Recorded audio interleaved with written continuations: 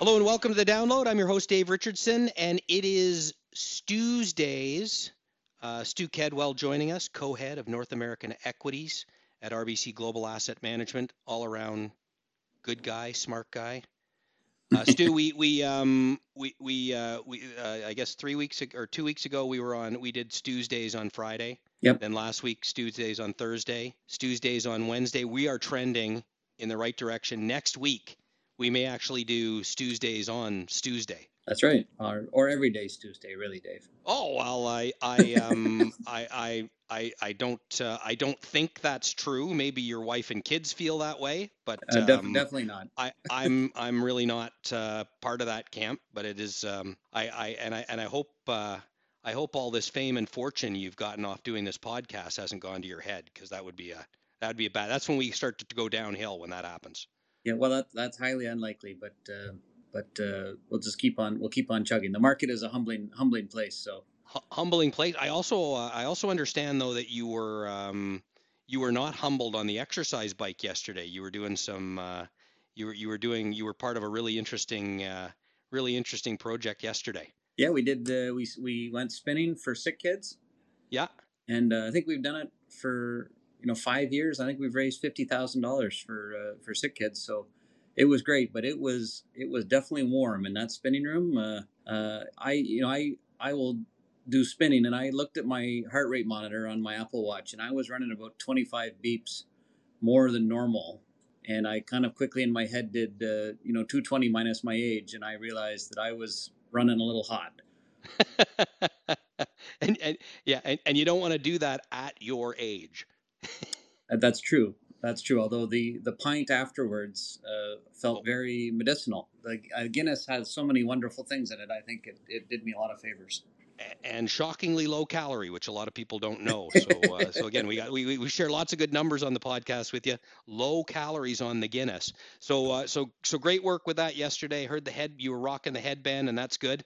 If it was hot in the room, Yep. and maybe as part of the podcast, we'll have to work this out with our producers, and we'll get that podcast up and auction it off for charity. The Stu's Days sweaty headband. That's right. Raise some That's more right. money for Yep. the kids. You Okay, got it. Stu. So let's get into it, and so we got a couple of angles I want to take today. One is, I'm just watching I watched the 10-year Treasury rate fairly closely. Good broad-based interest rate to kind of give you an idea of where the economy's at today, and where it's going, and helps you with valuation in the stock market and such. And we were sitting, back in the fall at about 433 is where the U.S. 10-year Treasury peaked, bottomed out last month at about 333, or so I shouldn't say, I should be more precise, in January 333. And now it's just kind of bouncing up just below 4%. And it seems like people get really, really excited around that 4% number. So why do you think do big numbers like that mean anything, especially in the more modern world, like when we get to 4,000 on the S&P or 22,000 on the TSX, 4% treasury yield? Do those round numbers mean anything really? Well, they don't. They 4% on a treasury bond. We'll talk about that in a minute, whether or not it means something. And there are some longer term financial implications that kind of ground a 4% 10 year. But in Yeah. general, there's so much psychology in the markets. There's an old and when I started, some of the old traders would say that markets always reach for these big numbers, like a stock that gets to 99 will get to 100, and markets will sniff out, like you say, 4,000 on the S&P or 4% on the 10 year, and these kind of big figures become talking points. But it's really just psychology. Like I don't think Yeah. I don't think it's any more than that. 4% on a 10 year bond is kind of interesting because um, for most of my career, you would kind of think of like 4% on a 10 year bond, and it's that combination of the three things that make up an interest rate over time are the inflation number, the real rate of interest, and the term premium. So a lot of times you would have thought, okay, inflation 2 to 2.5, 2 to 3, real rate 1, 1.5, 2, something like that. Like 1 is a pretty a real rate that is a bit of a headwind. So, 4 is kind of been a lighthouse, so to speak, as to adding up all those numbers in different configurations. You often end up at 4. Yeah. And when we talk about the stock market trading at 15 times earnings, some people will do what they call an earnings yield. So, rather than say the multiple that the stock market trades at, they'll say, what's the earnings yield, which is putting the earnings into the multiple. And, a 15 multiple is around, 2.75% of risk premium above the 4% that would sit in the 10-year bond. And a lot of people might use numbers like that in their long-term valuations. So, that's so 4, in the short term, do people sniff 4? Of course. But longer term, those numbers sit in a lot of models, and they do so because of that combination of real interest rate, term premium, and inflation. If you thought inflation was going to be a lot higher for a longer period of time, that's obviously what pressures interest rates, right? Yeah, and of course we talked about psychology in markets and different price levels and the way you can use technical analysis to help make better decisions around investing.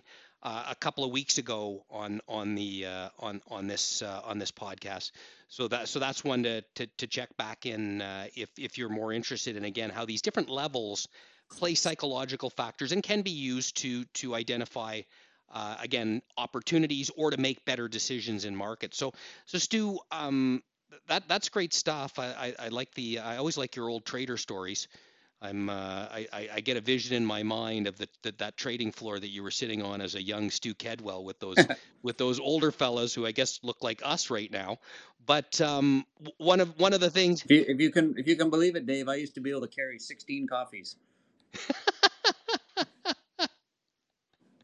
well, that's why you got to where you are. That's right. Because the kid who could only carry 8, he's not working here anymore, is he? So Stu, we one of the things, obviously, though, that you've built your reputation off is you're fantastic on the analysis of Canadian banks. We've got some earnings out of Canadian banks this week. And one of the things you always also do a great job is digging into those numbers, because the banks are so much have so much involvement in the Canadian economy. They're so large that they give you other clues about things that are happening in other parts of the economy, other parts of the world. So what have you seen thus far in the bank earnings, and what do you think, is there anything it's telling us? Yeah, well, and it kind of relates a little bit to what what we just talked about on interest rates. So, interest rates play such an important role in how a bank earns money. So, a couple of themes that have stood out is first is when interest rates start to rise, banks normally make more money because their net interest margin expands. Yes. And this quarter, I would say we're starting to see the kind of maturation of that. It doesn't mean that they wouldn't benefit if rates went a little bit higher, but the majority of the benefit has likely been felt to some degree. Yeah. And then the second thing is that so a good chunk of a bank is the amount of assets that they originate. So, volume times price for a business in the banking world is assets times your net interest margin. That's how you create, half your revenue. And asset growth also started to slow a little bit in some of the traditional businesses. So interest rates rise, demand for loans starts to drop. And that's, kind of how the economy cooling shows its way inside of a bank statements. Then there's a whole bunch of non-interest revenue, which, some is kind of cyclically depressed for a variety of reasons. But, all things considering, I would say the revenue lines were pretty much in line with expectation. The one area that was quite strong was the trading results. And probably the best leading indicator for trading results is what corporate bond spreads have done in the past quarter. Yeah. And they narrowed. And when they narrow, that's normally pretty good for trading, just as a rule of thumb. So, what we're seeing is loan growth starting to slow. We're seeing the benefits of net interest margin starting to mature. We're seeing trading, still quite strong, and provisions for credit, I would say, we're kind of in line for expectations. And because the economy has remained quite strong, we haven't really seen, people are still kind of braced for that, for provisions to rise. Hasn't really happened so far. And then the last component is expenses have been a little bit elevated, just as the banks deal with some of the inflationary pressures that all businesses are dealing with. And like any good management team, they'll get to work on that over time about trying to keep those in check under different scenarios. So it's the numbers themselves have been kind of, you never like to say totally consistent because there has been a little bit of share price movement, but I wouldn't say there's been if whatever camp you were in before the earnings were reported, you're probably in the same camp afterwards. Probably in the same camp. But any signs that you're again, are the banks in any way reflecting what the expectation is, maybe the most anticipated recession we've ever had in history, of that potential slowdown and drop into a recession? Anything there that's giving us any clues that that might be coming, or more evidence that that's coming around the corner? Well, like there were some credit measures that ticked up a little bit from where they'd been, but they're still in many instances below where they were pre-COVID. Yeah. So it's hard to totally draw that conclusion. When you see loan growth, start to slow a little bit, again, like it's not an immediate cause of recession, but it's the type of precursor to slowing activity. Like when you start cutting off loan growth, then like the economy is fueled by loan growth. Yeah. So that doesn't mean it goes into a big recession, but it is fueled by loan growth, and you're starting to see that slow a little bit. It's slowing because interest rates are higher. Yeah. And so if I'm a business and I could borrow money at this price before and I could go do something with it, I have to be able to do something better in order to pay a higher interest rate. Yeah. And so you're seeing some combination of that but again, it's quite consistent with like an economic forecast of 0 to 1% growth. Yeah, yeah. So there's nothing, if Jerome Powell is peering up into Canada and looking at Canadian bank results, there's nothing that's changing his thoughts in the direction that the Federal Reserve has to go with interest rate policy in the U.S. I don't think so. Like I think probably the biggest thing that the central bankers are looking at is like they have what they call hard economic data, which is the real numbers, and there's kind of sentiment driven economic data, and the hard numbers remain strong. The sentiment data that remains a little bit more mundane. Like there's a big gap between what people think and what's actually happening, and the bears say that will close by going to what people think should happen because everyone's kind of braced for something, and the bulls say we're braced for it and it won't come, and then people will begin to unwind a little bit. There's a lot of deposits in the system which delay recessionary type activity. Like the average person, the ability to withstand a slowdown still is pretty good. And then of course, the interest rate side, we always talk about it from a lending standpoint, but for savers, all of a sudden they've got some more glue in their pocket, right? They're doing better. So there's just so many things going on right now. I'm hesitant to say that there's a real shift in any direction going on here. Yeah, and I mean, I guess what we've talked about in the last couple of episodes is is that February, that hard data has come out a little stronger than people would have thought, given the backdrop, and here we are again, and we talk about technical levels. Markets are kind of sitting at some of these key technical levels now, waiting for the next shoe to drop, which is a whole bunch of data in March that's going to give us more clues around where we actually are in this economy, and it's really going to start with the big jobs number in the U.S. next week. Yeah, that's right. Like I think most people are still in the camp that if the economy hasn't slowing, it will. Revenue might be okay. Cost pressures will exert some influence. And that's the period of digestion that we're going through and seeing how it resolves. The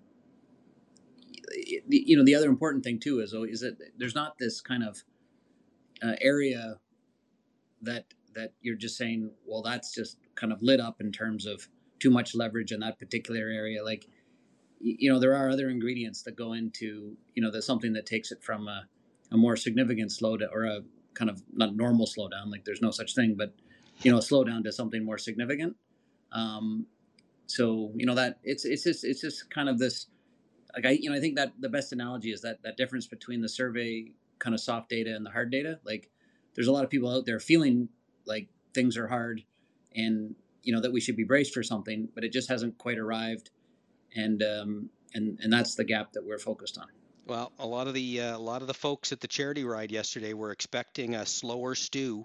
He's older every year. He shows up at the charity event, but he shows up and kills it for the kids. So that's once again, Stu, thanks for doing that, and thanks for joining us on the podcast. Great. Well, thanks for having me, Dave, and we'll talk to you soon. This recording has been provided by RBC Global Asset Management, Inc. for informational purposes only, and is not intended to be investment or financial advice. You should consult your own legal, accounting, tax, investment, or financial planning advisors before engaging in any transactions.